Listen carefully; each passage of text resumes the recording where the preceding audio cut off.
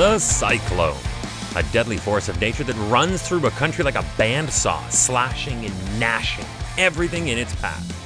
Hi, I'm Chris May, host of This Day in Weather History, a podcast from the Weather Network in Canada, and today's episode features a podcast video short.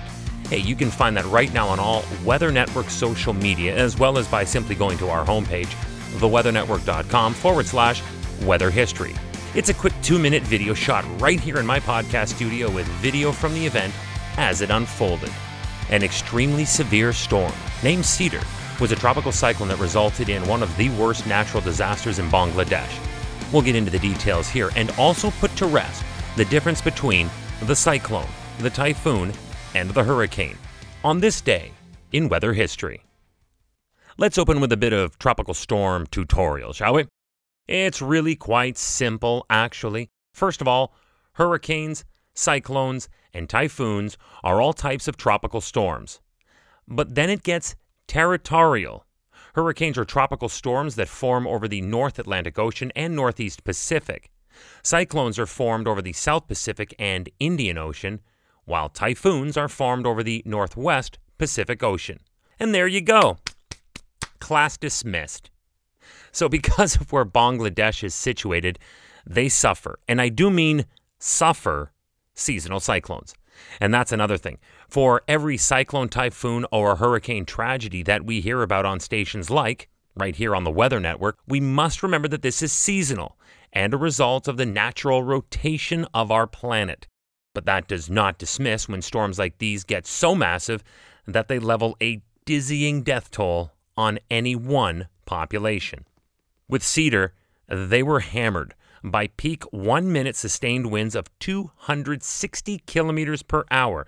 That's 160 miles per hour, making it a Category 5 equivalent tropical cyclone on the Saffir-Simpson scale that weighs hurricanes. So now, let's dig into this storm.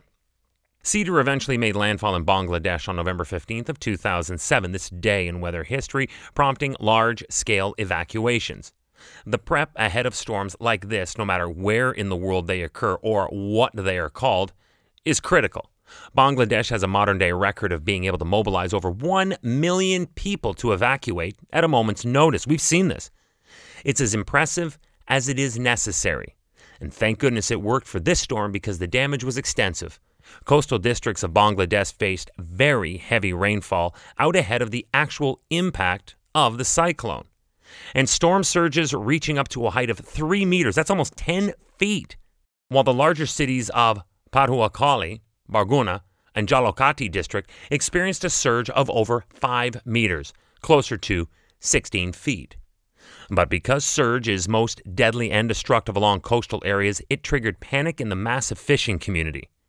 Over 3,000 fishermen were reported missing on over 500 fishing boats.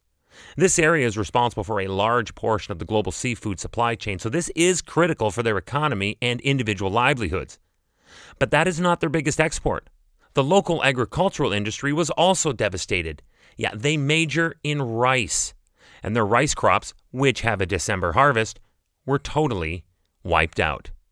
The total dollar losses reached an equivalent to $2.3 billion US dollars.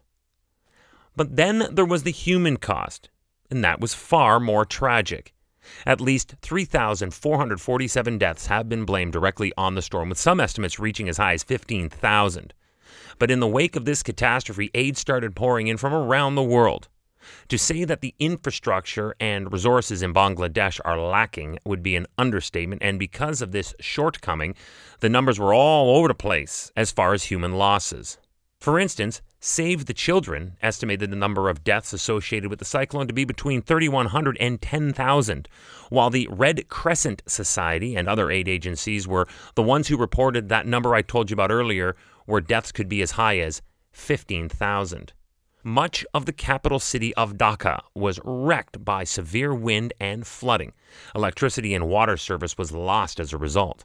The storm flattened the country's signature tin shacks as well as the larger houses. Schools were blown away, and the normally lush landscape was dealt enormous tree damage. Close to a quarter of the World Heritage Site Sundarbans was damaged, and experts estimated that it would take at least 40 years to recover. After the storm, 18 Bangladesh Air Force helicopters and 5 Bangladesh Navy ships were immediately dispatched with food, medicine, and relief supplies for the hardest-hit areas, all caused by Tropical Cyclone Cedar when it smashed into Bangladesh on November 15th of 2007, this day in weather history. Tomorrow is November 16th, and we will be looking at the other type of tropical storm known as the hurricane. But this one has a twist. Excuse the pun, of course, but I mean it this time. Twist. You get it? Somebody explain it to that person. This one is so unusual, it deserved a nickname. Wrong Way Lenny. I know, I laughed when I heard that too. But it was not a laughing matter. This storm was serious, regardless of what route it took.